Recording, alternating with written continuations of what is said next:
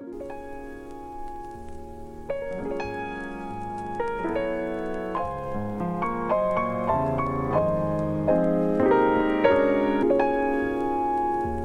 world, and welcome back to the Morning Geekdom podcast. As always, I am your host, Anthony Matulin, and today I am joined by the keebler himself, Tyler, and we will be discussing one of the best films of all time, The Shawshank Redemption. Ladies and gentlemen, you've heard all the evidence. I submit that this was not a hot-blooded crime of passion. Consider this. A revolver holds 6 bullets, not 8. That means that he fired the gun empty and then stopped to reload. By the power vested in me by the state of Maine, I hereby order you to serve 2 life sentences back to back, 1 for each of your victims. So be it.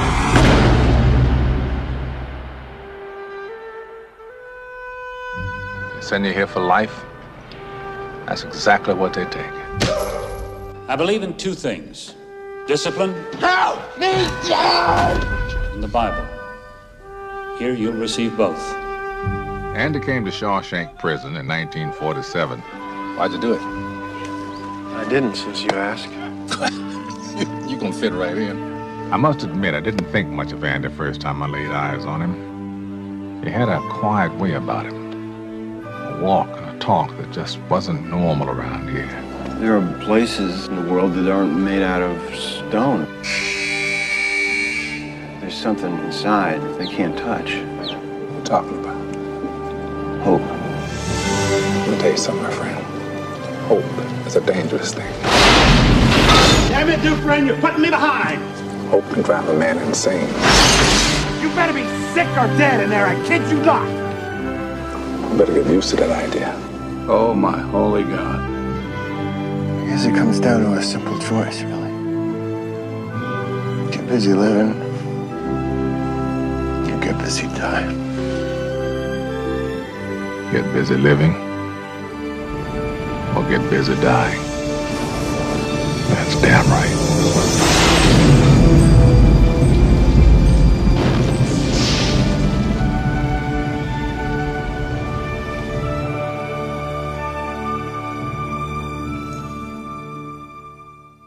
Tyler, where does this fall in the pantheon of favorite movies of yours?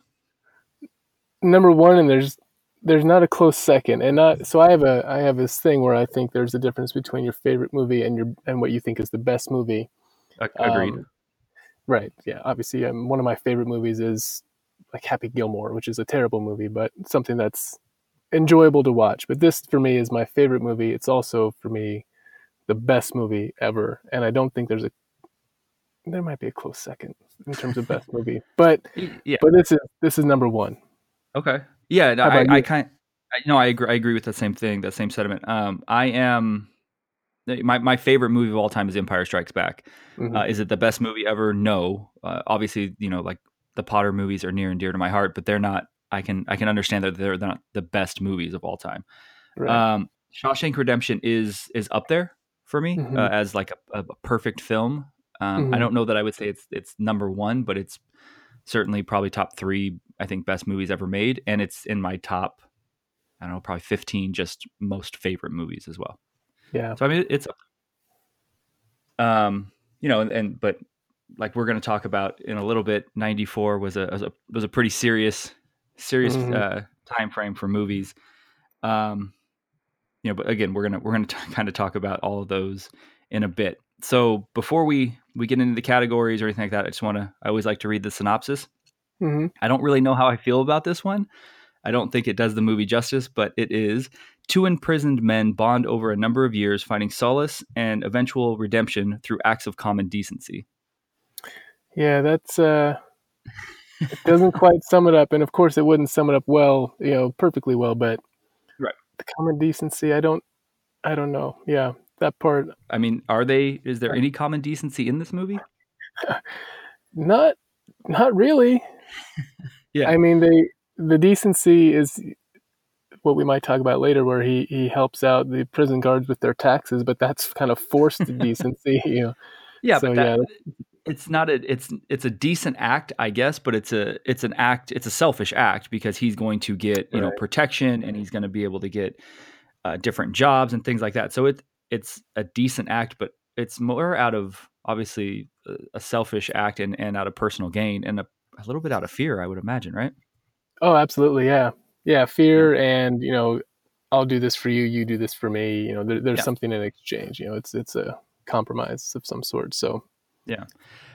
This movie like epitomizes everything that I'm afraid of. Like I am deathly afraid of ever going to jail or prison. Like I have a healthy fear of being a law-abiding citizen because I don't ever want to go to jail or prison. do you think you would go off the rails and become a criminal who serves consecutive life sentences without this fear? Like, is this fear the only thing keeping you So from you're actually going to jail? so you're saying a lack of like a moral compass. Am I just so afraid of going to jail that's what does it? That's what it Uh sounds like. I mean, because sure, nobody wants to go to jail, but I'm not afraid because I'm not going to. I know I won't do anything to send myself to jail. But it well, sounds like you don't have that kind of moral compass. I mean, you've known me a long time. I think I have. Well, let's just leave it at that. Anyways, I will not be doing anything illegal because I do not want to go to jail and meet anybody like the sisters. So No that's kidding. nobody wants. You're going to swallow anything I put in your mouth. Like I don't want that Uh-huh. uttered to me at any point in my life ever. That's a good philosophy. Yeah. I mean, I think that's a general rule of thumb, right? Yeah, I mean, it sounds like this movie is what sets you on this course of no criminality. Without it, who knows what would have happened? Yeah, We I don't wouldn't know. be having this podcast conversation, that's for sure. Maybe. I don't know. All Yeah. right. So, like we mentioned, the movie came out in 1994. Pretty good year for cinema. The movie's directed by a gentleman named Frank Darabont. Are you familiar with Frank Darabont at all? 99% because of this movie. Okay. But I know he also did The Green Mile, and I don't know anything else he did. Okay. So he Tell me adapted about it. two. Yeah, he adapted two other Stephen King screenplays. So he adapted this, which was a short story by Stephen King. He adapted it and wrote it in 8 weeks. He also adapted and wrote The Green Mile and The Mist, which are also Stephen King short stories or novels. But above all of that, and I knew this about him, and I don't think a lot of people do, he was one of the main writers and creators of bringing Walking Dead to TV. Really? Yeah, so he made the first Yeah. season. Obviously, The Walking Dead is based on a graphic Yeah. novel, Mhm. but he was a showrunner and a writer and helped bring it to TV. And then something happened in season 2 where I think he had just some disagreements, so he left the show. But I just think it's funny that the guy who wrote and then directed Shawshank Redemption also helped bring The Walking Dead to TV, which couldn't be two, more different properties. True, but I mean, I didn't know until last night actually. So I knew he was the director of this movie and also Green Mile, but I didn't realize he adapted the screenplay. Obviously, I knew it was a Stephen King short story, novella, whatever. But I've got a lot more respect for him because of somebody who could adapt a story like that and make it into a very powerful and poignant story for the screen. Yeah. But now that you say Walking Dead, I had no idea. That's pretty impressive. Yeah, and I mean, I'm not a Walking Dead fan anymore. I think it's long since gone off the rails. But the first Mhm. handful of seasons for that show are really strong. Yeah, Um, I never really watched it. My wife did and loved it. But if something's that's something so popular yeah, in mainstream culture, there's got to be quite a lot to it that makes it good. So I respect that it's a really good series without having seen it really. yeah, it's a cultural phenomenon. At this point, again, I think they're in their like ninth season. They're just kind of running out of storylines and off the rails. And I've long since stopped watching it. But yeah, it's the first season, the second season are really strong, really well written, directed really well. So if you ever get a chance, it's a short investment too. I think the first season might only be like 5 episodes. Okay. But yeah, Kudos, Frank Darabont. yeah, exactly. Have you read the short story or the novella? No, I've always meant to. I read Green Mile. I've read a few other Stephen King books, but part of me, because I don't think I would not like the book, the novella, but I love the movie so much, I kind of just want it to be what I know of the story is just the movie, even though I Right. like Stephen King and I know it's good. It's got to be good. But have you read Okay. it? I have not, and I love Stephen King, and I haven't read it. I've read more of his. Obviously, I've read like It, The Stand, Yeah. The Shining, so things that are obviously more novel formed. I haven't written or read any of his like short stories, so I haven't read like Stand by Me. I haven't read this. So no, I actually haven't. I think it's interesting though. So Stephen King is notoriously doesn't like any of his adaptations. Yeah. He there's a great urban legend or story about how much he dislikes The Shining, which is everybody loves The Shining and he I've, hates the adaptation I've of that. heard that. Mm-hmm. Yeah. But he says that his two favorite adaptations are Shawshank Redemption and Stand By Me, which I Oh, think wow. are Stand By Me is fantastic, and I think is a movie Mm-hmm. that doesn't get enough recognition, but it's so good. It is. We should have a podcast about Stand By Me. There you go. I also did not realize that the original short story is called Rita Hayworth in the Shawshank Redemption, which I Yeah, think is such a good title. it It's is. so funny to me. Yeah. But is Rita Hayworth more important than Raquel Welch? I think so, and I'm glad you bring this up because I was hoping to talk about. There's almost no women in this movie. The only women you see that are like cast for this movie are extras, a landlady or someone at the grocery store where Brooks works. And so I think Rita Hayworth is like a central, more important than Raquel Welch, and is such a central part of the entire movie, even though she's on screen for like 30 seconds Right. as a poster or as a movie within a movie. So I think Rita Hayworth is, even though the seminal moment of this movie involves Raquel Welch, I think it's Rita Hayworth, and I think it makes sense that the novella is titled, has her name in the title just because she starts it all. The idea of Andy escaping starts with Rita Hayworth and her poster. So I give the nod to Rita over Raquel.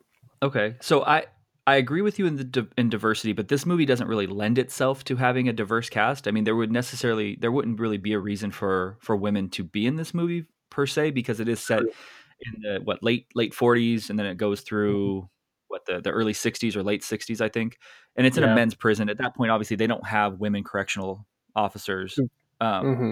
and I would say the most significant woman in the movie is Andy's wife, who you just see at the very beginning for a split second, but the movie is everything, all of the events of the movie are because she's leaving him and gets murdered.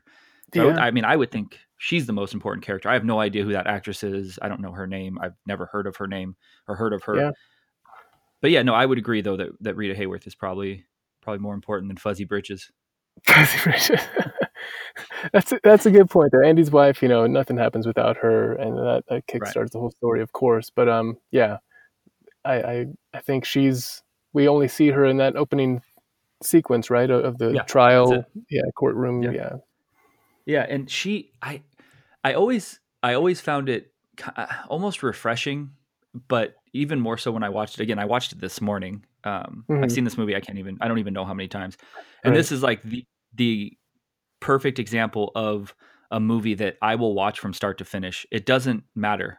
Like if it's on halfway, I'll usually finish it. If I'll put it on and I'll watch the whole thing. It's not something I watch while doing other things. Right. Like it's not in the background. I'll actually sit and watch this movie.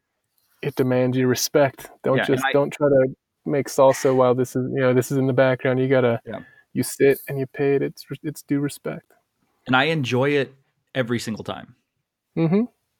It's so good. Yeah, no, it's fantastic. But what I was mentioning is it's refreshing that Andy, there's that one point, and we'll probably get into it later, but there's the one point where he's talking to Red, and it's after the realization that Tommy's dead, he's not going to get out of prison, he's going to be in there forever, and he says, I didn't kill her, but I did, because I was essentially an awful husband. And you don't get that a lot of times, I don't think, in movies. The main character, the hero, I guess you can refer to him as, even though he's not. They're not really self-reflective. They're not. There's no self-awareness a lot of times, and I think they do a very good job of writing him that way. Where through the whole movie, he's really melancholy, like he's really out of it. It seems like, and then at that point, he realizes like it actually was all of my fault. Yeah, great point. That line is powerful, and I think you see that from Andy from the very start, where he's on the stand in the courtroom, and the prosecutor is asking him these questions, and he's not deflecting. He's not really defensive. And when he's saying, "Well, your neighbors heard you say, I'll see you in hell," and normally you would think, and certainly in movies, you would see the lead character or the person on the stand being defensive and saying no, and Andy just says, "Well, if you say so, I don't really recall. I was angry." Yeah. So that you see that self-reflection and that acceptance of what he did wrong from an early point in the movie, which is kind of great to see. Like you said, you don't see it much.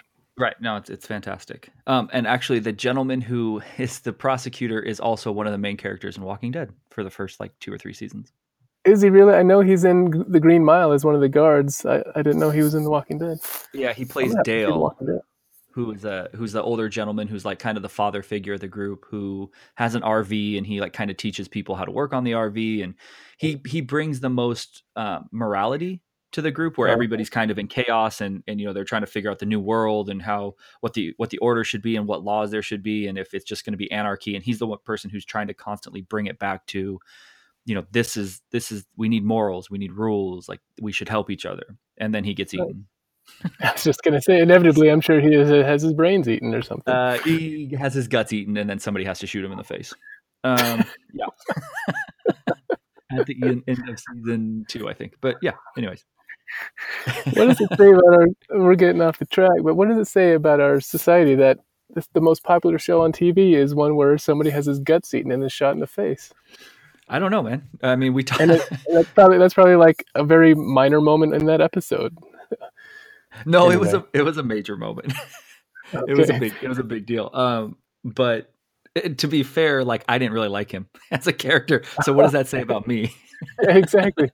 It says that he would be in prison without this movie that we're talking about. Well, we'll see. God forbid there's a zombie apocalypse. Okay. So the movie only had a $25 million budget, which I can see. There's zero special effects. It's all shot in essentially one location with multiple set pieces. But again, I think this is a common trend in the podcast. It was kind of a bomb. Was it really? It barely made any money. It only made $16 million in its initial run in the theater. Oh my. And reading, some of the reviews and kind of some of the revisionist history. Thank you. It appears that it was kind of there's multiple reasons. One was the lack of diversity, so it wasn't marketed towards women. Obviously, it was released around the same time that Forrest Gump was released. So obviously, Forrest Gump is a juggernaut. It appeals to families, all ages, men and women. Yep. Apparently, there is not a strong market for prison movies, which I guess I can see. But for me, depending on what type of prison movie it is, like I'm all in. Yeah. And then I guess people were confused by the title. They weren't really sure what the movie was about based on the title. That makes sense. Yeah, all of that makes sense. Yeah, it does. And at that point, I don't think Morgan Freeman and Tim Robbins are really movie stars. I think, well, Tim Robbins had been in a few pretty big things, Bull Durham, some other movies. Driving Miss Daisy was not too many years before, but yeah, they weren't blockbuster names, household names necessarily. So I can see why it wasn't a huge success at the box office, but people are stupid too. So. I know Bull Durham, is a massive movie and super popular. He's obviously like goofy in that movie, and he's not. Right. You don't think of him, and I don't know that you still would necessarily think of him as a dramatic actor. But true. I mean, I don't think he gets nearly enough credit for this movie. The fact that he wasn't nominated for any Academy Awards, not even nominated for this movie, is pretty ridiculous to me. That's, what surprised me is that Morgan Freeman, not that Morgan Freeman was nominated, but I always, obviously incorrectly, but I thought I considered Tim Robbins, Andy Dufresne as the lead character. But it's I agree. Morgan Freeman, who was nominated as Best Actor in a Leading Role. Yeah. So that surprised me, but more surprising is that Tim Robbins wasn't nominated at all. Yeah, no, I agree. And obviously Morgan Freeman didn't win. Tom Hanks won for Forrest Gump, which I don't know, man. The 94 Academy Awards is kind of all over the place. And I think, again, looking at it, almost 25 years later, some of the stuff you're looking at doesn't make a whole lot of sense. Like Frank Darabont wasn't even nominated for Best Director, which is crazy to me. But I would agree. I don't know whose movie this is. I identify it more as it's Tim Robbins' movie. It's about Andy Dufresne, but the narration is Red. and you get more of, I guess you get more of his story than you do Andy. Yeah, you do. I mean, it's hard to say that it's anyone's movie just because those two do so well, and even Warden Norton, and there's so many characters in it who do so much and help carry it. But it's strange that I don't know if I've seen a movie, and I haven't really thought about it to know for sure, but I don't know if I can't think of a movie where two essentially lead characters have as much importance to the story and its success as those two do. Yeah, it's really an interesting dynamic, and yeah, no, I agree. So obviously there's no Shawshank Redemption prison. There's no Shawshank prison. Yeah. It is they filmed it in a prison in Ohio, called the Ohio State Reformatory. Mm-hmm. I don't know. I guess it's like a tourist attraction. Obviously, there's a number of people who go there. What I found interesting is the tree that Andy mentions that he leave. I don't remember off the top of my head what type of tree it is. It's an oak tree. Thank you. That he sends Red to because he proposed to his wife there, and there's going to be a rock, and he essentially leaves him the note and money there. That was like a massive tourist attraction too. Really? It got like 3,500 tourists every year that would visit it, and then it got struck by lightning. No. And then they had to tear it down, but then they essentially from the wood that they could claim from it, they made a bunch of like Shawshank Redemption collectibles. Oh my gosh! Of course they did. Yeah, I was gonna say, which is like the most Hollywood thing possible, and like the least cool thing they could have done with this movie is like make collectibles. For I don't know. It's the same. I recently went to Alcatraz. I don't know if you've ever been. Nope. But I'd like to. Yeah, so it was a bucket list item. My wife and I went, and I was enamored the whole time with just the history of it and just everything about it. And I've read numerous books about Alcatraz, and obviously there's movies made about it. And I always associate Alcatraz with this movie as well. Just because there's some similarities about the escape. How the three gentlemen escaped from Alcatraz, supposedly. Who knows if they actually made it, but whatever. But when they have like a massive gift shop in Alcatraz, and they sell like, you can buy replica like plates and cups that like the inmates would use, and it just, who would do that? What would you, dude? Everybody was buying them. Prison plates at your home. You have guests over for a nice dinner, and you can serve them Alcatraz food on an Alcatraz plate.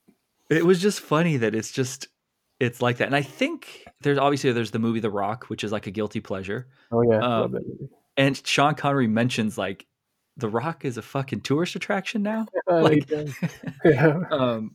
anyways, I was shocked by the amount of multiple gift shops and the amount of like shit they sell there. And I didn't buy anything. I bought a book that I hadn't read yet, and then one of the authors of the book was there, and I talked to him for a while, and anyways, picked his brain on some theories. But I was just shocked at the amount of shit they were selling. That's incredible. Yeah. I'm very disappointed to learn that the Shawshank oak tree is now no more a collector's item. Well, that, but also more so that you can buy something for $55, I'm sure. Well, I know what you're getting for Christmas. Okay, good. Actually, that's the thing. If someone sent me one, I'd say, "Oh, cool! I've got a Shawshank tree collector's item." Yeah. Okay, so as we talked about, the movie was nominated. You actually mentioned this, and then I looked it up because I can't trust your research. Okay. God knows my research sucks. It was nominated for 7 Academy Awards and 2 Golden Globes. And didn't win anything. It won nothing. It did win some SAG awards, which are Screen Actor Guild Awards, which are those are voted on by the actual actors. So I think that's that award show doesn't. Yeah, I mean that award show doesn't get any play, but you have to be an actual part of the association, the SAG I can't even Screen Actors Guild. Thank you. I'm thanking myself, by the way. You have to be part of that, so part of the union to actually vote. So it did win for that. But yeah, dude, no wins, and it wasn't even nominated necessarily in obviously only one acting category, no directing, a lot of technical, and then best adapted screenplay. and a number of things that just weren't acting, which I thought was so interesting. It's to me the biggest screw up in the history of Hollywood movie award shows. Okay. Because it's so good, objectively so good in so many ways. And I know Forrest Gump was the cultural phenomenon and it's a good movie. Some could say it's a great movie, and I think maybe I've seen it so many times it's not as great anymore. But Right. it seems now in hindsight that, oh, this is so great, we'll give it all the awards, and it won so many. But for Shawshank to not win a single Golden Globe or an Oscar, it's just a joke, and it's frankly very upsetting, and I'm very angry. You should write a strongly worded letter. I will. The fact that, look, you and I talked about it. I think we talked about it on the Sandlot podcast. I think that Pulp Fiction. Whoa! I think that Forrest Gump is highly overrated. It's not nearly as good when you watch it now. It's pretty sappy to me. I think that Tom Hanks is fantastic in it. I find it odd that he won Academy Awards for Best Actor 2 years in a row. He won the previous year for Philadelphia, and then he won this. Mm-hmm. I don't know, man. It's tough. It's tough because I don't know if I'm more offended by the fact that Pulp Fiction really didn't win anything, or that Shawshank didn't really win anything. Both of those, I think, are pretty. If I'm not mistaken, like Sam Jackson was nominated, he didn't win anything for Pulp Fiction. John Travolta nominated, he didn't obviously win anything. Mm-hmm. I think the only person maybe that won was Quentin for like Best Adapted Screenplay or Best Original Screenplay. Original screenplay, yeah. But both of those not getting really any love throws me off. And then my personal favorite from that year is Ed Wood, which I know a lot of people haven't seen that. It's a weird ass old Tim Burton movie, black and white, that's about the shit director Ed Wood. And the only thing it won was Best Supporting Actor for Martin Landau, which then people get mad that he won and Sam Jackson didn't win. Okay. But I mean, before we start getting into the category, so 94, let's give a couple, you mentioned this, what 94 was such a great year. You brought it up. So I just jotted down, not in any order, just jotted down what I thought was like are pretty culturally important movies just for pop culture and moving cinema in where we are. So let me go through them real quick. You tell me if you have another one that I left out, and then kind of let's just chit chat about it. Cool. So you have Pulp Fiction, Forrest Gump, The Lion King, The Professional. Shout out to Gary Oldman. Oh yeah, hell yeah. True Lies, Dumb and Dumber, Speed, Ed Wood, Ace Ventura, The Mask, Reality Bites, Maverick, Clerks, and Quiz Show. So go ahead. Sorry, in 1 year, Jim Carrey had Dumb and Dumber, Ace Ventura, and The Mask. Okay, so I had no idea that all happened because prior to like Ace Ventura, you're like, who the hell is Jim Carrey? He's just a weird dude in Living Color. Yeah, dude. I mean, yeah, wow. Those three all came out in the same year. That's a pretty strong year for any comedian. Those are all like, you can say what you want about The Mask. It's 94. I enjoyed it. I haven't watched it in a long time, but Dumb and Dumber is up there for like one of the strongest comedies ever. And then Ace Ventura it's Ace Ventura. Like that's so good. Yeah, that's a culturally important movie just in pop culture and comedies. Like it's ridiculous. It's peak Jim Carrey, his weirdness from In Living Color, and one of those movies that is not a good movie necessarily, but it's one of my favorites. And that blows my mind. I mean, I know we'll get to the rest of these movies here in a second, but what a year. You name? What? No, probably not. I mean, I would have to go back, but that's a pretty strong. So the thing with comedians is it seems like they always have like a 3 to 4 year really strong window, and then you don't really hear from them again, or they start doing, different types of movies, more serious roles. Like Will Ferrell had a super strong run, obviously. Like Vince Vaughn had a really strong run at one point. Like Robin Williams had a really strong run, but none of them last very long. True. Like they may put out good movies over time, obviously, but they have. Like, dude, Will Ferrell was banging out like pretty strong. I'm not a huge Will Ferrell guy, but they were banging out pretty strong comedies for a solid like 5 years, and then kind of fell off. But to put those 3 movies out in 1 year when you're a relatively unknown person, and I'll go back and double check, but I mean that was the quick check I did showed that those all came out in 94. I believe it. I mean, I'm not doubting what you found, but that's just crazy to me. for sure. And it's such a great year. We could probably do this for most years, maybe not most years, but there's probably such a great collection of movies, probably not of this caliber, but 94 is just insane. There were some others that I saw earlier were Four Weddings and a Funeral. I don't think you Right. named that one. No, I did, Really but good yeah. movie. Yep. Reality Bites. Right. There's so many. I mean, I had forgotten about The Professional. I thought that was later, but that's a great movie. Yeah, The Professional is. I mean, I think that's if people haven't watched it, which I think you probably have to be a pretty big, just movie fan in general to know what that is or to have watched it. It's Natalie Portman at like 12 years old destroys that movie. Like, she's fantastic. Yep. Gary Oldman, again, we all know how I feel about Gary Oldman, but he's fantastic in that movie. Yeah. True Lies. I mean, I again, love that movie. That movie is great. That movie is one of Schwarzenegger's best movies. Tom Arnold is hilarious in that movie.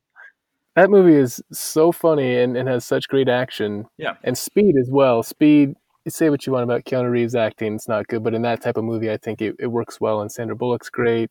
Yep. Dennis Hopper. I remember seeing that in the theater a couple times, and just, man, this year is amazing. I would argue that Speed is one of the best action movies ever. Yeah. It redefined, like, I've read numerous articles about Speed and how that kind of started the summer blockbuster almost genre. So no, Speed is great. I mean, it's perfect for what it is.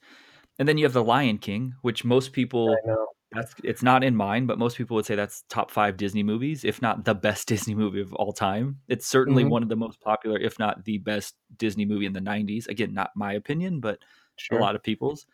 It won, it was one of the first movies. I think it might have been the first or one of the first animated movies that was nominated for Best Picture, I think. Oh, wow. Nope. I believe it. That's completely wrong, but I know that it did get a lot of love at the Academy Awards, but definitely not nominated for Best Picture. So my research. You have someone in your ear telling you you're an idiot and wrong or something. You found that out pretty quickly. Yeah, Harry's talking to me. Harry, good boy. Yeah, good boy. But yeah, like Maverick. Again, I know I'm partial to westerns, and it's again like a tongue-in-cheek western, but I love it. I absolutely love that movie. It's really good. Yeah. All right, so we just lamented a lot over a bunch of movies that are not in this podcast. So let's jump into the categories. Yeah, unless you have anything you want to add. Let's jump in. All right. So most watchable scene. I have a hard time. I really actually had a hard time picking because, again, for me, this movie, the whole thing is watchable. Yeah. And I don't think of it as individual scenes, with the exception of the ending. I really just think of it as just one movie. So, but I, for sake of our podcast, I jotted down some scenes. So the first one is the opening scene where Andy's on trial. You and I mentioned it. Just kind of how melancholy Tim Robbins plays it. He's sitting on the stand. He doesn't seem fazed by the questions because he seems like he's so detached from everything. Like, he doesn't seem like this can't be happening. Like, this didn't happen. I didn't do this. And then when he gets sentenced, like, the look on his face, he lives like an entire lifetime through, like, his eyes. It almost seems. That's true. That's good. Yeah, and it's so good. Really strong scene. Yeah, it's so good. And then almost just the next scene right after that is the introduction to Red, and then Andy's introduction to Shawshank, and then the first night in Shawshank. So what always gets me on that scene is the great pan where they show the bus pulls up, and the camera pans from like the front of Shawshank, and then it goes in the big over aerial view, and they kind of show you just the grounds of Shawshank, and at that point, like, the prison almost becomes a character to me. Like, it's a character in the movie, and you see how weathered it is and old, and you kind of get a feel for it. But then the score, like, the music that's playing is haunting to me. Like, it legitimately gives me goosebumps because it's so understated but plays so well off the emotions. Yeah, that's a very powerful scene, and I know it was nominated for Best Cinematography, and I think that overhead scene, like you said, is panning across the entire grounds of the prison. You really get a sense of, this is a large place, but it's so confined and you can never get out. It has that type of feel. Yeah. Where, it really sets the stage very nicely. That's a very strong moment and a strong scene. Yeah. And then obviously when they're playing the game or they're betting on who's going to lose it first, and it's all fun. You don't really know. I don't want to say it's fun. There's no part in this movie that's necessarily fun. But the movie's not really bleak though either, if that makes sense. True. Like I don't watch it. There's a lot of movies you'll watch one time, like Zero Dark 30, for instance. I watch it. I love Jessica Chastain. I enjoy that movie, but it's bleak, man. I don't want to keep watching it. Like I don't want to watch it multiple times. Where this, obviously, it's about prison. It's serious, but you don't feel that. Like you have a bond with the characters. Yeah, and I've had people ask me, how could this be, my favorite movie? Because there's so many. There are grim moments. It's depressing in certain ways, but there's just something about it where, it's like you said, it's not like a Zero Dark 30 or something like that where you watch it once every 10 years because it's just not that pleasing. There's something about it where there's enough levity, or maybe it's, if you get back to the word, the key word in the whole movie, hope. You sense some hope that there's something better despite being in this shitty place. Yeah, I think it's really, they do such a good job of making you care about the characters. You really are invested in Red, and you're invested in Andy, and you're invested in, to a lesser extent, like Brooks and all of, what's his name? The other one who's like the kind of the hillbilly of the group. You're invested in Tommy, obviously, too, when he, for the short period of time. But Haywood, you're invested in Haywood. Yeah. For the short, he's not on screen a bunch, but they humanize these people, and they're not like hardened criminals who, well, they are, but they don't make them seem that way. So I think that you identify almost with them, the kind of the human part of it. But what I was saying in that scene is you don't know which way the movie's going to go, and it's not lighthearted. It's hard for me to describe, but as soon as what's his name, the head guard, I'm spacing right now on it. Hadley. Yeah, Hadley kills or beats the dude, the heavier set dude, to death. You're like, okay, this is not. I don't know where this is going to go, but this isn't good, Yeah. That's a very, very good scene. Yeah. So then the next scene I would have is when they're tarring the roof. That's the first time you kind of see Andy's personality at all, because he's pretty guarded, and they even, Red even says that people thought he was stuck up and he was really guarded. But just that the interaction with Hadley, where he's going to throw him off the roof, and do you trust your wife? That scene is fantastic. Doing a little research into the movie, I had never thought of this. So apparently the movie has a ton of religious undertones. Obviously, the Warden Norton. Yeah, it's all about the Bible, allegedly, and is preaching that. But apparently that scene, so the theory is that the overall movie, Andy is supposed to be Jesus. Okay. And specifically that scene is supposed to represent the Last Supper. And then Andy is giving his disciples like wine. Wow. Yeah. So I've never thought of that. I'm not an overly religious person. But I found that interesting that this movie has all these religious undertones, supposedly, and that it's supposed to be like Andy's Jesus and Warden Norton's, Satan. And it's an interesting read if you ever want to look at that. Yeah, I can see you could draw some parallels for sure. I would never have thought that. But yeah, I can see how you could draw that conclusion. Yeah. All right. So then the next scene would be, I really like when Andy's explaining how he kind of launders all of the money when he's talking to Red, and the cinematography where they're each on opposing sides of the bookcase, bookshelves, and they're putting books in, and he's explaining the whole, who's Randall Stevens, and it's somebody I created, and it's never going to come back to me or the Warden. I very much enjoy that. And it's very simple, but it's just two actors at that point that are just locked in, and they're doing a good job. The scene of Tommy's story arc. So that whole, when Tommy comes in, and he's just a fucking loudmouth kid, and he has one of my favorite lines of the whole movie, which I'll mention later. But he's trying to get his GED, and then he explains who killed Andy's he actually knows the killer that killed Andy's wife. And that scene when he's explaining that to Red and Andy, again, Tim Robbins' face Yes. is just like, again, you can feel everything just through his expression. Mm-hmm. And what does he Very tell scene. Warden Norton? You're obtuse. You're obtuse, yeah. Which is a great word. He sets him off and sends him into the hole for a month, right? 2 months, a month, and then he sends him back in. He goes and visits him, remember, and he tells him that Tommy's dead. And Andy says, it all stops. Yeah, and then he explains. Yeah, and then he says, "Or am I being too obtuse?" And he says, "Give him another month." Jeez. Yeah, so 2 months in the hole. And then maybe the greatest 40 minutes. And I looked at it because I was like, man, is it really? I still have 40 minutes left of this movie. And then because I thought it was coming to an end, not in a bad way, but Andy's escape. That's 41 minutes left in the movie. Is it really? Yeah. And that might be some of my favorite. It's certainly one of my favorite scenes of all time. I know we're going to talk about it. You mentioned it, the poster scene. But just that whole escape, the whole Red just talking about how much he misses his friend.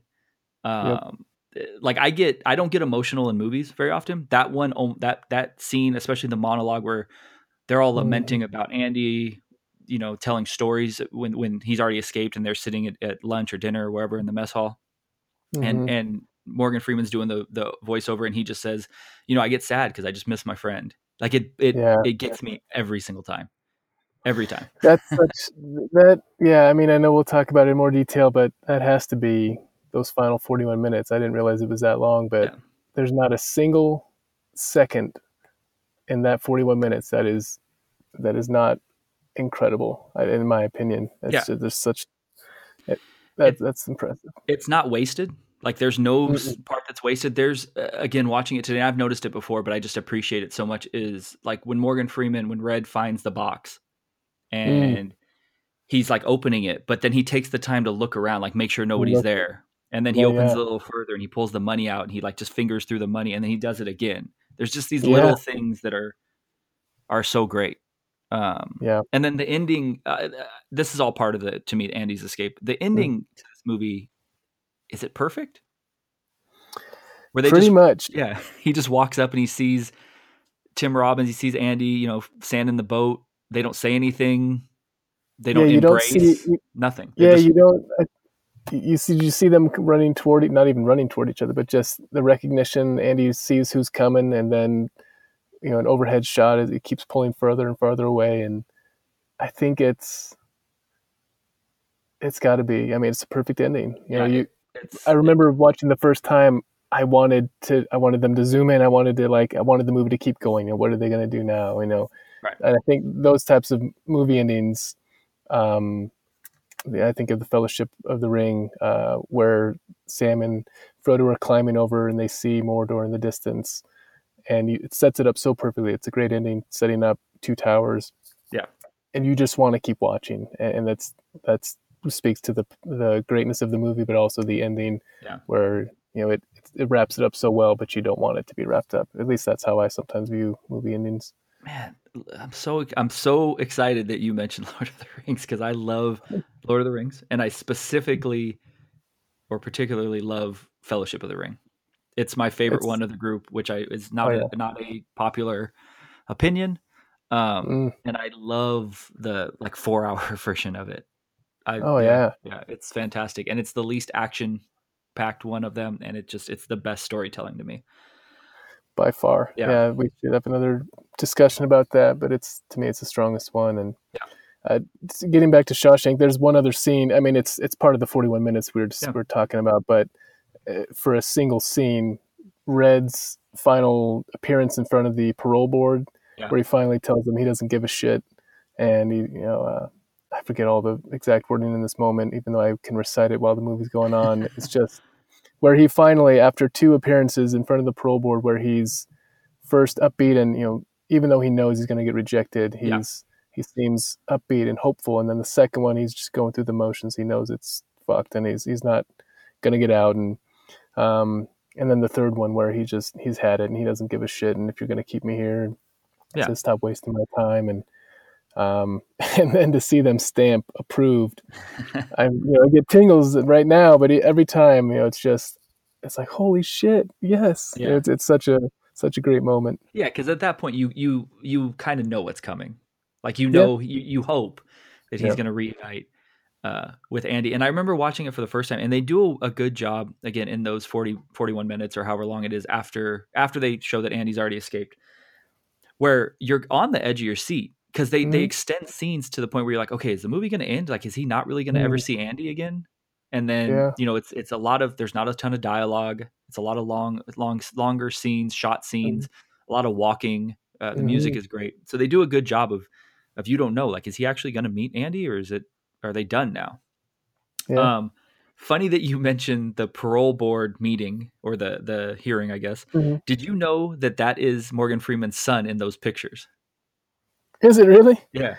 So that's his son, Oh, which is also funny because have you ever noticed at the beginning when they're bringing in Andy, all the new inmates, and they're walking him through, and there's one guy who's like, he's doing like a fishing reel motion. yeah. He's like, Reel him in. that's him. Yeah. That's his son Is it really? who's in Oh, those wow. pictures. Yeah. So when next time you watch it, pay attention to that. That's his son in the pictures as young Red, and then that's him in the movie with the fishing pole. And I've always noticed that guy because he's the only one that stands out in the crowd, and he's the only one who Yeah. actually has a line, but it's not a prominent line, and it's not even supposed to Sure. be a line, I don't think, but you just hear him. That's But yeah, incredible. that's Morgan Freeman's son, which I thought is awesome. His name's Alfonso Freeman. So yeah, check it out next time. He deserves an Academy Award too. That scene always does make me laugh when he's like motioning the Yeah. fishing line. He's like reeling them in, new fish. So out of those scenes, I mean, I feel like I already know what you're going to pick, but what would be your favorite? Specifically, the poster reveal scene, and I don't know if we want to talk about that now or later, but Yeah, let's talk about it. it's hard to. Yeah, that to me, that is the single greatest moment in movie history, and I know there are. You could pick. It's certainly debatable, but for me, Yeah. watching that, so I contributed to the lack of box office success to this movie because I didn't see it in the theater, but I saw it at home. To be fair, you were 13. I was 13. Probably yeah. not an appropriate movie for you to see at 13. But I saw it later at home when I was 13. So Well, yeah, okay. Continue. So yeah, the movie theater is a more strict place than my home. Moral compass. Yes, and so my dad had said, "Oh, this is a great movie," and so we rented it. And I just remember I had no idea how the hell Andy was, where he was, how he got out, whatever the fuck happened, and then Ord Norton throws the rock through the poster, right? And the moment when he tears it down, and it's such a forceful tearing of the poster, and then the camera is inside the hole, and it zooms away from the three. It's Captain Hadley and Ord Norton and Red, and it blew my fucking mind, unlike anything in the history of movies, anything I've ever seen. And I've seen a lot of movies, not as many as you, but it was the most amazing thing. And to think, then of course they explain how Andy did it. They show him peeling away the first bit of wall, and it's just incredible. So that moment I think it's the best moment in movie history, and that scene had more. Is just the most amazing scene I've ever seen. So I agree with that. I agree with everything you're saying. The thing that got me is they don't ever allude at any moment that he's planning on escaping. Like, you just think he's going to be in the prison forever. Like, that's going to be the movie. They don't ever mention anything. And he never mentions anything about escaping to Red, who by all accounts is, like his best friend at the time. And it is a big reveal. And that shot where it zooms, quick zoom out, I guess, because it's focused. It's in, the camera's focused on, like you said, the three faces, and then pulls out, is a great scene. So you asked what were the best single moments in cinematic history, right? And you preferenced that with you didn't say like a group of scenes, right? You wanted one specific moment. So I wrote, I just off the top of my head, because I didn't want to I didn't want to do any research about this. I wanted to think what has stood out in my mind as great moments. So I wrote down a couple. Right. Did you do the same? Yeah, I did not, but yeah, you're right. It should be a moment that you don't have to research. It's in your head. Okay. You know it, and yeah. So I'm glad that you didn't research. So let's hear them. So I have two from Empire Strikes Back. The "I love you, I know" moment. Strong. And then the "I'm your father." Oh yeah. Okay. But then I also have the introduction to the T-Rex in Jurassic Park, because that movie again has left its stamp on me and blew my mind with special effects. But the moment the T-Rex comes out, everything from like how good it looked to the noise it made to the way that shot is set up to the rain, everything is just it is burned into my brain for forever. Yeah. And then probably my favorite scene moment in any movie ever is when Willy Wonka opens the doors and he's got all the kids and you see the chocolate factory for the first time, and Pure Imagination starts playing. And hence that's why, Pure Imagination is my opening song to the podcast. Right. It's also my second favorite movie of all time. And Gene Wilder is my favorite actor of ever. That scene, it just gets me every time, like goosebumps, smiling. I love it. I've watched it on YouTube multiple times. Like I don't know, man. It just has everything. There's a sense of hope, imagination. Like it's just fantastic. So that for me would be it. But the reveal of the whole it's I don't know, top 3 or 4 for sure. It's so that's a great list. And you know that you really love a part in a movie if you YouTube it too. If it's a movie you've seen a million times and you also feel the need to YouTube it, that's when you know it's left an impact. Yeah. I think I should think more. I should have come more prepared for this. But I think the moment where Darth Vader says, "I am your father," that's got to be my number 2. That's amazing. And I think there are so many stories, people tell, of what did you think when you heard that? And that's a great moment in movie history. And there's some other ones. There's when Dumbledore dies.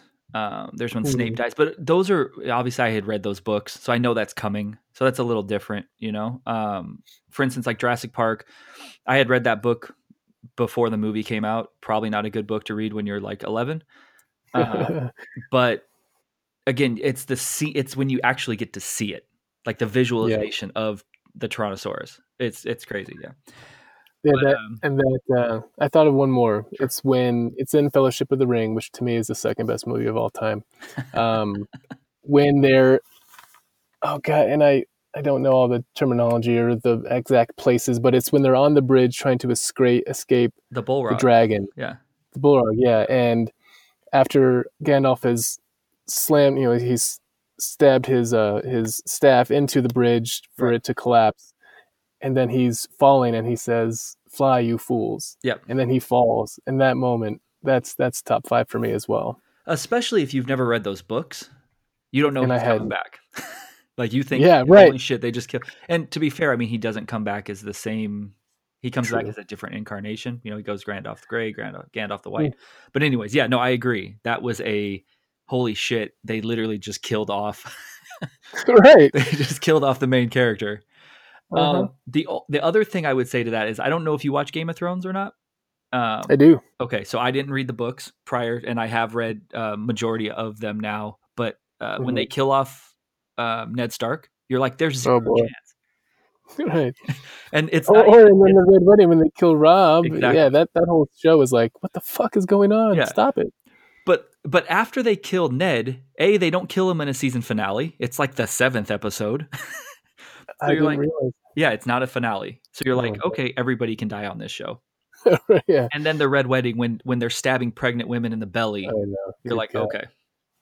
This movie has no moral, or the show has no moral compass. 0. They're not afraid of prison. All right, so we completely went off topic, but I dug that question you brought. I appreciate that. But yeah, I would encourage everybody to just think about, what, like you said, what is your favorite moment in just the history of movies? And don't look it up, just whatever comes to your mind. Exactly. And you'll continuously think of ones. Like I'm sure later I'll think about it and there'll be another one. Yep. I know you could even say, and it's not for me, but like the big reveal in The Sixth Sense when you're like, oh shit, Bruce Willis is a ghost. He's dead. Like I don't know. That movie doesn't do much for me, but you're like, holy shit, that's a crazy moment. It was. All right, so then we go into the standout performance of the film. I only have two because I think everybody else is supporting, and I think everybody else is not. I think they're more of who did the most with the least. But it's obviously going to be Tim Robbins and Morgan Freeman, and I don't even know if I could pick between the two. It's hard. I think. Shit, I don't know. Yeah, I mean, we've had 24 years to probably think of who we like best. I think it might be Red, but okay. For me, it's not necessarily who I like the best because they're both amazing. Right. I think, watching it again today with more of trying to be more critical, I really think I like Tim Robbins' performance better. Not to say, I mean, obviously Morgan Freeman's performance is amazing. I think it's probably his best performance in any movie. But I think Tim Robbins is asked to do more with less actual lines. It's again more of a, I keep mentioning, his face and how he has to interact with his eyes. I think I respect that more. If that's a good point. It does make a lot of sense. He's using I'm not a technical person. I'm going to sound like a moron to people who actually like study cinema, but just he uses every bit of his body, every bit of his his talent to convey everything that needs to be conveyed. Whereas Red, it's dialogue, it's the narration, which I think for me maybe narration is you have to be good at narration for it to come across as well as you want it to, and he's probably obviously he's well known. His voice is like the most well known voice in the world besides James Earl Jones maybe, and so but yeah, I think it's a good point. Maybe Tim Robbins has to do more because of he's going through the ups and downs in a major way throughout the entire movie. I think I agree with you there. Might be the stronger performance of two outstanding performances. Yeah, but again, I don't want to say either one. Like they're both amazing. But I think again, the movie doesn't work also if the narration doesn't work. And I think a lot of times in movies the narration doesn't work, and you're like, this, I don't need this. But for this movie, it's fantastic. He does a great job. Of it. And again, like we talked about Sandlot. Sandlot is another one that lends itself well to that. The narration is fantastic. Yeah. Good point. All right, so let's just call it a draw. They're both great. So then I have worst performance. I don't have anybody. I knew you'd ask this question, and there are a couple lines that people deliver. I can't even remember them now, but it's like, they kind of forced that line, but in terms of an actual performance, somebody's entire appearance in this movie, there's nothing that's weak, I don't think. Yeah. Even like I said, even from the supporting actors to the actors, again, the heavier set dude who gets beaten to death, he even gives a good performance. Like I don't think and there's nobody that's wasted.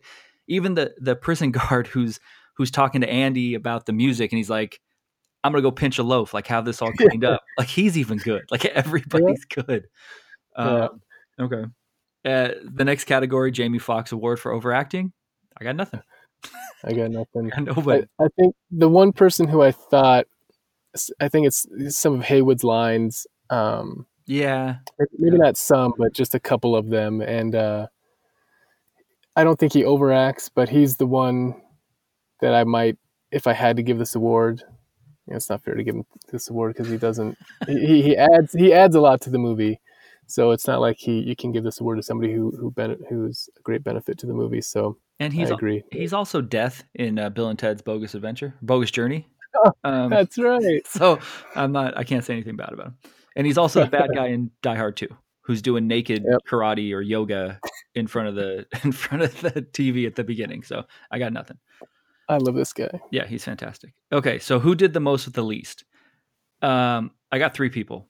You got Bob Gunton, who is Warden Norton. You have Clancy Brown, who is Captain Hadley, who I lamented quite a bit in the Starship Troopers podcast because he's fantastic in that. Wow. Yeah. Who like could they be in any more different movies? Like right. But he's playing a very similar character in both. And then Gil, his name's Gil Bellows, and he played Tommy. Yeah. It's hard, man, because I love the 15 minutes that Tommy's in. Yeah. But I love Hadley. Like, not love him, but I love the performance that Hadley gives, and he has amazing lines, Yes, and he the does. shit he says to people is amazing. Like, I think he If I calls were somebody a terrible, go ahead. I was sorry. I was just gonna say if I was a terrible person and I had no conscience, I would use his lines on people all day, every day. Yeah. They're so insulting and they're so original, and it's great. I think What were you gonna he say? calls somebody a fuck stick, which I say constantly, like all the time. And then I think he calls somebody a cum stain, if I'm not mistaken. He Which is calls the heavyset guy at the beginning a fat barrel of monkey spunk. I remember maybe that. Which I'm guessing man. it's just very creative, and I Yeah. think I would give this award to him just because Okay. he's on screen less than Warden Norton and a little bit more than Tommy, but Yeah. he's such a fucking asshole and he's so good at it, Yeah. and to hear Red's narration at the end where he says toward the end where he says I heard Byron Hadley, like I heard Byron Hadley wept like a little girl or something like that. So it's Yeah. such a great feeling to see that this terrible guy who destroyed and killed people, obviously, got some. He got his in the end, and No, it's he's fantastic. I'm with you. Let's just give it to him.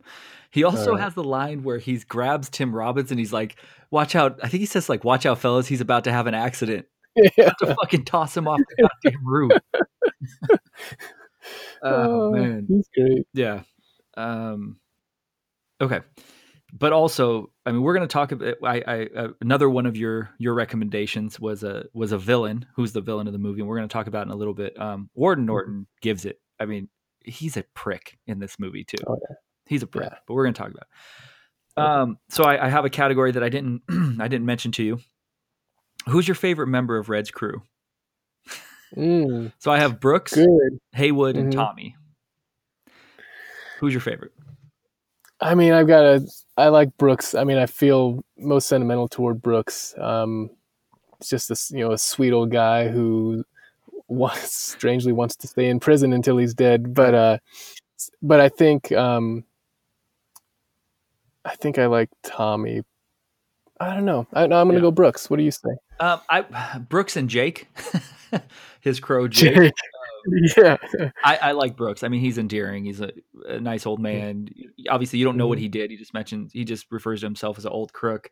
You don't really know what most of these guys did. I mean, they don't really mention it.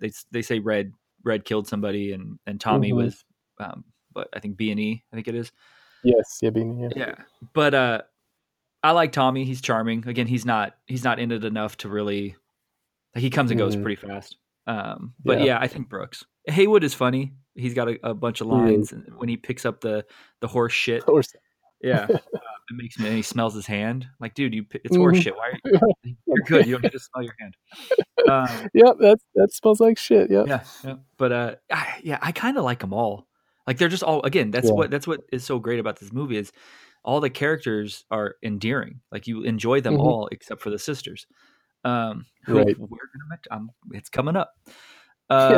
Okay, so I have because this movie has a ton of them, kind of casting what ifs, like people that were rumored or actually auditioned or are offered the position. So Andy has a ton. Okay, the character for Andy, and it spans the gambit, man. Of like, I'll just read them to you, and then we can talk about it. Yeah. Gene Hackman, Robert Duvall, Clint Eastwood, Paul Newman, Tom Cruise, Tom Hanks, Kevin Costner, Johnny Depp, Charlie Sheen, and Nicolas Cage, all for Andy. Can you imagine? I mean, Charlie Sheen has done. I'm thinking of Charlie Sheen right now. Yeah, but he did some good work earlier in his career. Platoon, he's fantastic, and I do Major League. Major League is not a tour de force, but he's fantastic in Major League.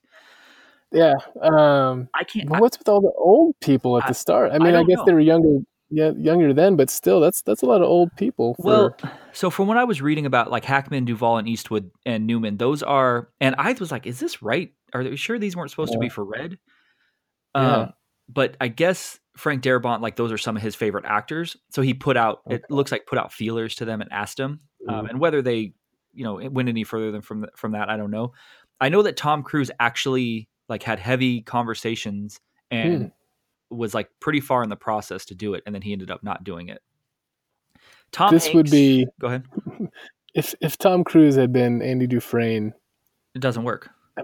Can you think of two more different people, or at least acting styles, or at least what Tim Robbins did with this role compared to what Tom Cruise does in every movie ever?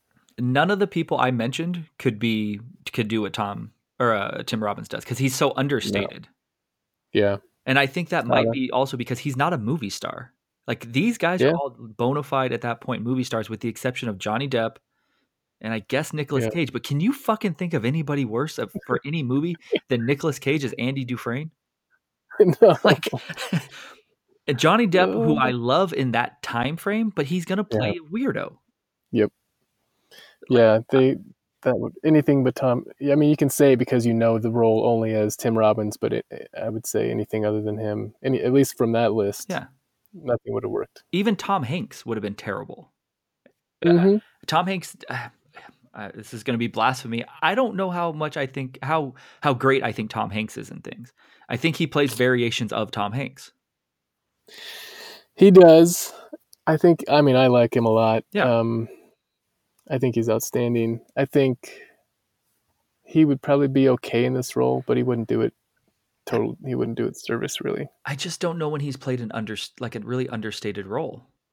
Kind of in Philadelphia. I mean, that character is the most understated that I can think of, because he's, earlier Tom Hanks, real boisterous and loud. Think of Big or the Burbs, things like that. The Burbs, I think he's a little understated because he's supposed to be like the straight guy. Everybody else is kind of wacky.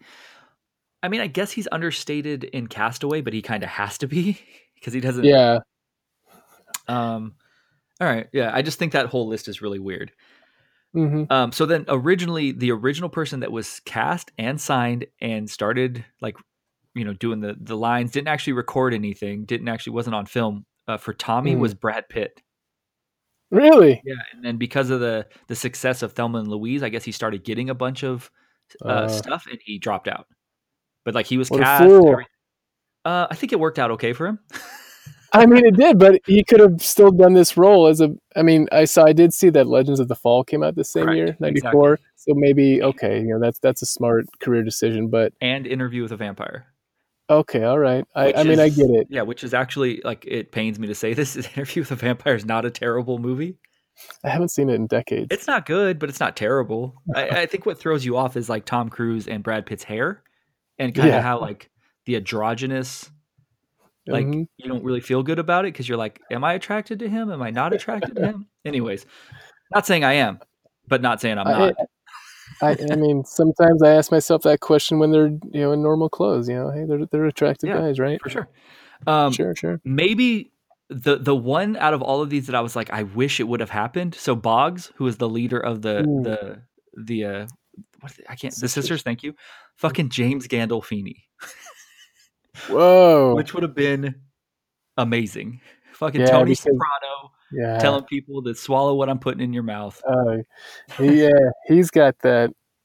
He's got the perfect demeanor for that role. That would have been good. Have you ever watched True Romance? Yeah. Oh, yeah. Okay. So I don't think he's that far from the character he played in True Romance. That's true. That's a good point. But yeah, I would have been. I'm in. Like I would have loved it. Mm-hmm. I think Gandolfini can do. God rest his soul. I think he could have done like anything because I think he was fantastic. Mm-hmm. And then I have the Alfonso Freeman, which I already mentioned to you, played the younger version of Red. And then probably my favorite thing is in Hollywood at that point. There's no internet, obviously, and what Hollywood will do is they'll send out faxes. They're called faxes, and they'll send out literally a fax, and it'll have a casting call, or like they'll have casting calls in like the Hollywood Reporter and magazines at that point. Mm-hmm. So this was originally going to be called Rita Hayworth and the Shawshank Redemption, right? Mm-hmm. So people showed up as Rita Hayworth, not in the movie. Like you said, she's in a print, like obviously a poster, and then there's a movie within a movie. Right. but they I guess apparently a bunch of drag queens came dressed as Rita Hayworth as well Wow. to audition, and then a bunch of people dressed just as women dressed as Rita Hayworth to audition for a character that's not even in the fucking movie. That's. I mean, I guess I'm not surprised. I could see how people would come to that conclusion that they need to. That's part of what they need to show up as. Right. But still weird. Yeah. All right. So next category, which was something you asked, kind of who the villain is of the movie. So you said two specifically, and I think there's two obvious ones, but I put the sisters in there as well. So you have Ward and Norton, you have Captain Hadley, and then the sisters. I just grouped them in, even though it's really just the one, Boggs. So yeah, that's a good addition. Yeah, and he's barely in the movie, but they do make the reference that was Andy's hardest 2 years in prison, was those first 2 years, and I think they say if it kept happening that way, that he wouldn't have made it. Yeah, I think that's a good. You can't discuss the best villains in this movie without adding Boggs and the sisters, because, yeah, I mean, he destroyed him for a couple of years, and you think probably part of why you're so scared of prison is thinking, putting yourself in Andy's shoes, as the sisters are chasing him, and so, but for me, it's and we discussed Captain Hadley and how he's the worst human alive, basically. But for me, I'm going to go with Warden Norton just because it's so understated. You never see him really get animated, except for when Andy calls him obtuse. That's when you see there's rage in his eyes. But like the moment when Andy's in the hole after a month, and then he tells him, let's give him another month to think about it. It's so calm and it's so sinister and evil.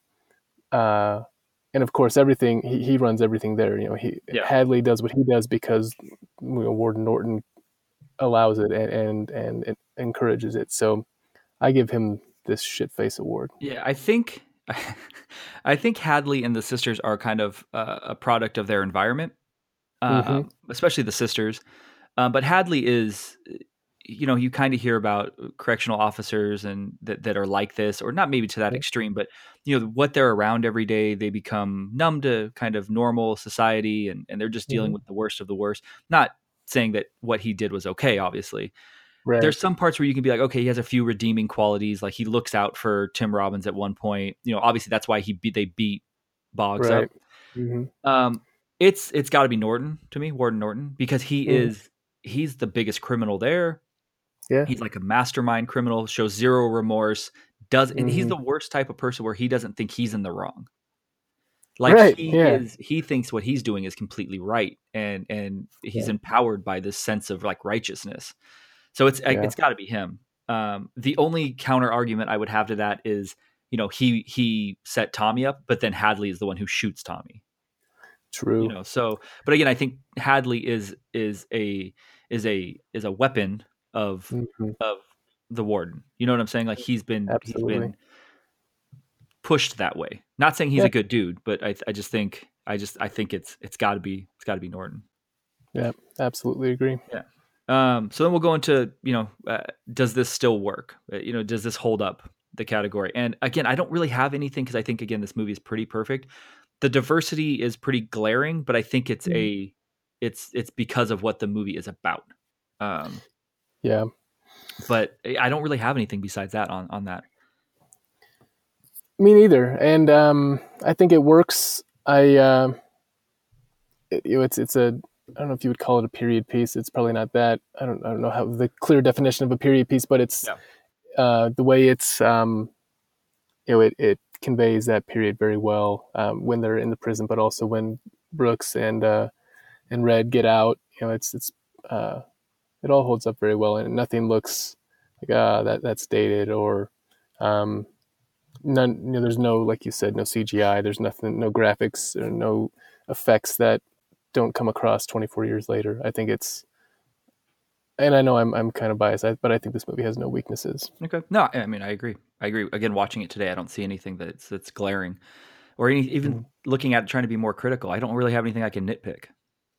Yeah.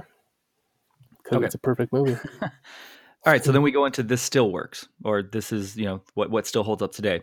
So I have two. I have the just kind of the overall idea of prison, which that sounds ridiculous, but again, it's a tried and true kind of movie formula.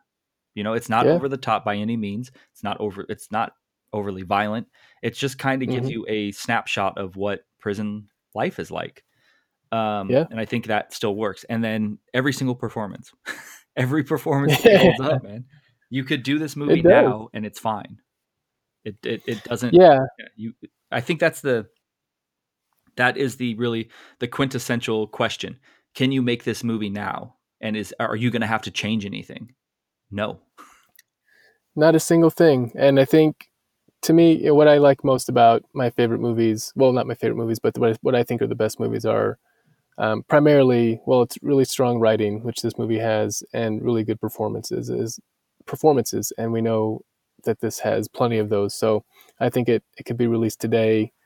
Maybe it wouldn't succeed in the box office any better than it did in '94, but I think it would be critically acclaimed, and people would realize and respect it for just how great it is in the same way they did back then. Yeah, no, I completely agree. Like we both said it. I just think it's perfect. It doesn't have weaknesses. It can be the writing is super strong, the dialogue strong. It just a lot of times you'll watch things and you're like, okay, there's some maybe some racist jokes or some homophobic jokes or lack of cell phones or just technology in general. This doesn't have any of that. It doesn't need it. It just works. Yep. All right. So my favorite category, most memorable line. Off the top of my head, I was like, does this movie have a ton of lines? There's one specifically that is my line. I think it's the best line. I've used the line. I've texted it to you, I think. It's the best. But I have some others as well. And feel free to add, because I hope that you have some others. So I have since I'm innocent of this crime, sir, I find it decidedly inconvenient that the gun was never found. Which is pretty much the only thing Andy says when he's being examined during his trial. I have put your trust in the Lord. Your ass belongs to me. Welcome to Shawshank. Which is just a classic line when the warden's explaining to the new inmates how it's going to be. The welcome to Shawshank at the end. It's like, that adds to it. Just like, you're in hell, but welcome. Exactly. Exactly. I understand you're a man who knows how to get things, which is fantastic. And then Morgan Freeman's response to that is also fantastic. I've been known to locate certain things from time to time. This one, I know you're going to be like, nope, I don't like it, but it's another one. It's one of the things that that Hadley says. You're going to look funnier sucking my dick with no teeth. Oh, that's good. See, when I was younger and a bit more crude and didn't have to watch my language around people, I know I use that line like amongst friends in just in weird situations. But that's Captain Hadley's best line. Yeah. You know how to read, you ignorant fuck. Which is what Andy's just being defiant when he's gonna, when the last encounter with the sisters, and one of the sisters, I think it's Boggs, asks him, like, how do you know this? And then he says, you know how to read, you ignorant fuck. Like, I read it in a book. Hope is a dangerous thing. Hope can drive a man insane. It's got no use on the inside. Yeah, red. Yep. And then Tommy's, I say this line constantly to people when Tommy asks what Andy did, and he said he's a murderer, and he just says, the hell you say. Like, it's perfect. I love that line. But my favorite line, and again, I think I've texted this to you, is get busy living or get busy dying. It's the best. Yeah. That's my choice too. It's like, and Brooks says it first, in his letter, but then the addition, Red at the end says, get busy living, get busy dying. That's goddamn right. Yeah. When he's on the bus, right? Yeah. As he's carved his name into the wood above where Brooks hanged himself. That movie, or that line, that's the best line of the whole movie, I think. Well, see, and that line is used 3 different times. So it's used as a goodbye for Brooks. Yeah. And then it's used when Andy is telling Red that essentially you think he's telling him like goodbye and he's going to kill himself. And before he gets up, he says that to him. And he says it's very bleak, and he delivers it.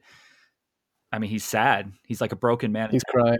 Yeah. But then when Red says it, he's on the way to see Andy and he's a free man. Yeah. And I think he even says, he says something to, I can't keep a straight thought. Like I'm so happy. And it's only something that like a free man can experience. Yeah. And so that line is used 3 different times in some variation to like, just to emote, just emotion, like 3 different ways. So I think I just think that it's great. It is. Speaking of, just real quick, speaking of the put your trust in the Lord, your ass belongs to me, welcome to Shawshank. So again, going to Alcatraz, they had a great line in, I think it's the mess hall. And it said, if you break the rules, you go to prison. If you break the prison rules, you go to Alcatraz. Oh, that's good. Which is such a great line that was like etched in a sign at actual Alcatraz. And again, that just always makes me think of fucking Shawshank too. That's good. So do you have any other ones you want to add to that? Or there's another real quick. Sorry. There's also, I didn't write it down. It made me laugh. I was going to mention it earlier, but I didn't want to interrupt you. When the warden is talking about like, where did he go? He's like, he disappeared like a fart in the wind. And then, what say you there, Fuzzy Britches? Talk much? It just makes me laugh. But yeah. There's one last good line is Andy's letter. It's the letter that Red finds in the box, and he says, after Red earlier has said, hope is a dangerous thing, Andy writes, hope is a good thing, maybe the best of things, and no good thing ever dies. Yeah. And that line has stuck with me, so that's up there. Yeah, no, it is this movie, like at the end of the day, the movie's just about friendship, right? Yeah. Like it's a movie about these 2 men who developed, and probably an unconventional friendship at that point, because you think about like all the civil rights things and how, where we were as a culture, and a white man and a black man becoming friends, I guess, because you don't really see that when you're in prison. Like you just are looking for people. But this movie's it's about 2 dudes who are they just want to be friends, man. And they miss each other, and their lives are better because they're in each other's lives. Yeah. And when so much of prison, I'm assuming, is just, well, obviously not just assuming, but is conflict and it's violence. Right. What you see like with the sisters, but did you say sisters? But I did, God, but not in the context you're thinking. But it's so I mean, they care for each other in a probably very unconventional way inside, and then beyond just those 2, it's all of Red's crew. They're all friends. They all care about each other, and so maybe there's got to be cliques like that in some prison. You can let me know when you go soon, but I think it's just kind of. I mean, come on. I will not be visiting prison anytime soon, good sir. Good sir, fine. All right, so it's a question it's difficult to answer. Whose movie is this? Who do you associate the movie with? So you have Tim Robbins, obviously you have Andy Dufresne, you have Red, Morgan Freeman, and then I put just Shawshank, the prison, which I think is an actual character in the movie. But who do you associate this movie with? Tim Robbins or Morgan Freeman?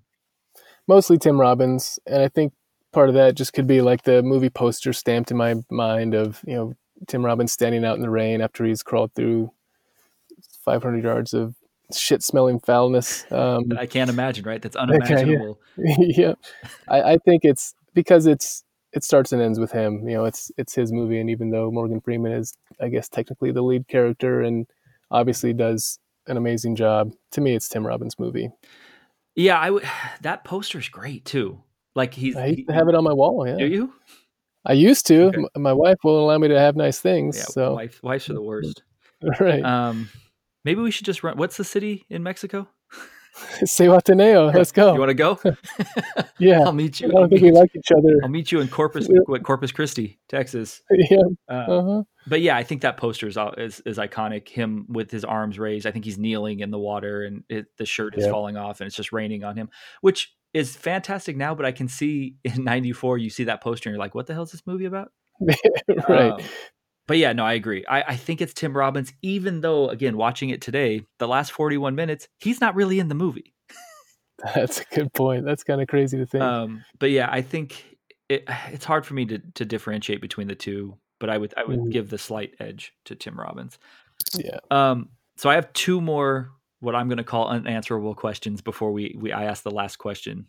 Do you have anything you want to, that I didn't bring up that you want to talk about? Nope. Let's hear these questions. Okay. Tim Robbins, Andy Dufresne, is laundering. Is laundering their credit not for money, but actually his clothes, the warden's actual clothes, and his shoes, shining them on top We of. call that washing clothes. Thank you. Yeah. Washing the clothes and laundering the money. Yeah. But then he steals the clothes and wears them on the outside. Correct. Correct. The warden is 6'1". Tim Robbins is 6'5". Hey, this has always bothered me in this movie. The chance and the shoes. What's that? The shoes more than anything. I was going to say the shoes are more than anything. Yeah. Dude, not happening. Nah. But I mean, I'm being real nitpicky, but this is the one thing that's always really bothered me. Wouldn't it be funny to see like him actually go into that bank after he's escaped, like in Warden Norton's, and the sleeves are like up his arm, and you see his socks showing. Yeah, he looks like a big kid that like grew too much over the summer. Yeah, that's funny. There's that great line in Die Hard where obviously John McClane's looking for shoes and he kills the first terrorist, and he's like, I had to kill a terrorist that wears the same shoe size as my sister because he's trying to like put on his shoes, something like that. Right. But yeah, I guess it could be. I guess he could just have small feet. I guess maybe. Okay, and then saying the movie ended now, right? Just say it ended in modern time, right? Where what's Andy and Red doing, man? Where are they at? Shit, man. Did they get the hotel? Did they create? Did they? He wants to buy a hotel and he wants to do boat tours, like fishing tours. Did that happen? Yeah, he's got the money. He's a smart businessman, and he probably owns a sandals resort out in somewhere in Mexico. Okay. He invites all these wealthy older white folks to come stay at his place. Yeah, and they're on the up and up, right? They're not criminals because Andy was never a criminal. Right. Yeah, and Red doesn't want that lifestyle anymore. Yeah, I mean he's murdering people. And I'm thinking, like, maybe on the outside they're not the most conventional friends. That's a good question. What do they find? They hate each other? Yeah, they're like, wait, you're an actual murderer. I am not. Maybe we shouldn't go into business together. See, we can't ask these questions. It makes this is a serious movie.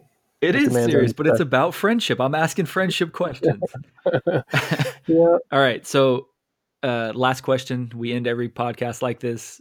The Shawshank Redemption, which it is the Shawshank Redemption. People always refer to it as Shawshank Redemption. Mm-hmm. It is the Shawshank Redemption. Okay. Underrated, overrated, or properly rated. And don't be like Damien and give me some I'm opposed to this question, blah, blah, blah bullshit. Like, come on, Damien. Yeah, get your shit together. Go ahead. I think it's impossible to say, and it's the wrong answer because it's voted the number one movie of all time on IMDb, and so many people think it's amazing. I still think it's underrated. I think it's not appreciated the way it should be somehow, and I know that makes no sense given that it's very widely highly regarded. But your wife hasn't seen this movie, so that's okay. So let's just talk two things. Okay. I think it's underrated because of the movies that came out in '94. Yes, everybody says Forrest Gump. Everybody says Pulp Fiction. Mm-hmm. Okay, so this morning again, I watched this movie for the sake of the podcast. I woke up at 5 a.m. And watched it this morning, which was fine. I enjoyed it. I always enjoy it. Nicolette came down with that like 41 minutes left, right before she came down, right when he's in the hole and he explains like why he's in the hole. So I'm trying to give Nicolette the backstory. And I'm like, you've never watched this movie? And she's like, I don't really remember. And I was like, well, first of all, how do you not remember? You would remember. So she catches it essentially like at the best part of the movie. And she's like locked in, dude. She's literally sat there the rest of the movie watching. I look over at her. She's like crying multiple times. Like she's fully invested and didn't even see the first like 2 hours of the movie. What? So I'm equally disappointed and jealous because she got to experience it for the first time. And but I'm like I was so excited that she could at least see some of it, and I could explain to her, because this movie makes me smile. I know that sounds ridiculous, but when they're talking about each other and they're going through all their struggles, like I smile, which is stupid. But yeah, so I would say the fact that people still haven't seen the movie, that it's underrated. Right. And for me personally, underrated. It's fantastic. And if you haven't seen it, shame on you. Yes. If you're watching And Marvel, shame on you. if- Shame on you too. Your wife is an adult American woman, American person. It should not be American possible. person. Yes, who cannot, man or woman, there's no excuse to have not seen this movie. It's on TV daily, pretty Well, you much can't. on some cable I'm network. not watching with commercials, bro. Come on. True, I know, but still, you have to have been exposed to this in some major way as an American with access to electricity. You should not have not seen this, and so it's shame on her. It's shame on you for knowing how great this movie is and not saying not. This is like the question you ask, number 2 question when you first date somebody. Look, to be Like, what's your name? Have you seen Shawshank? And then from there you have a happy life. To be fair, And- I have exposed her to, Star Wars and Potter and all these different things. Like just recently we watched Big Trouble in Little China. She had never seen that. We watched Teen Wolf recently. She had never seen that. Excuse me. So, I'm working through it, man. We're working through it. You've known her for 2 decades. Accurate. So as we're watching this, I kept saying to her, "You've really never seen this?" And she's like, "I think I've seen it, I just don't remember." And I'm like, "No, You if don't you not had seen remember. it, Yeah. you'd remember." So I told her, I was like, "We're gonna sit down and we're gonna watch this at some point coming up soon." But yeah, man, dude, I can only. There's only so many hours in the day, bro. She watches King of the Hill like every day still. I mean, having listened especially to the Disney podcast, where you're ranking your favorite Disney movies, she had the correct list, so I know she knows good movies and she watches good stuff. Wait, so you're saying This is just my list was not correct? not correct. Okay. Hers is better Okay. by a mile. Well, she's genuinely or generally like a better person than I am anyway. So, whatever. Of course. She balances me out, bro. But whatever. Yeah. It went. So with you're, this movie plus your wife are the only 2 things keeping you out of prison. So that's good. yeah, more so this movie. Yeah. All right, buddy. This I can honestly say this has probably been the most fun I've had doing any of these podcasts so far. You're welcome. Yeah. You're the fucking worst. trying to have a nice moment, but it's fine. We're done. We're done. Thanks for being on, dude. I don't know what we're gonna do next. I know we've talked about like Princess Bride and a number of different things. So, well, apparently we're gonna have to do Fellowship. Yes. But I will only do Fellowship if we do the 3.5 hour version. Okay, I've got it. Let's watch Done. All right, buddy. I appreciate you joining me, man. Yeah, talk to you soon. All right. As always, I want to thank you guys for listening. If you could give us a subscribe, a like, a review, a rate, tell a friend, tell 100 friends, I'd appreciate it. You can give us a follow on any of the social media platforms, Instagram, Twitter, Facebook, @The Morning Geekdom. Can't wait to talk to you guys next week. Shout out to Gary Oldman.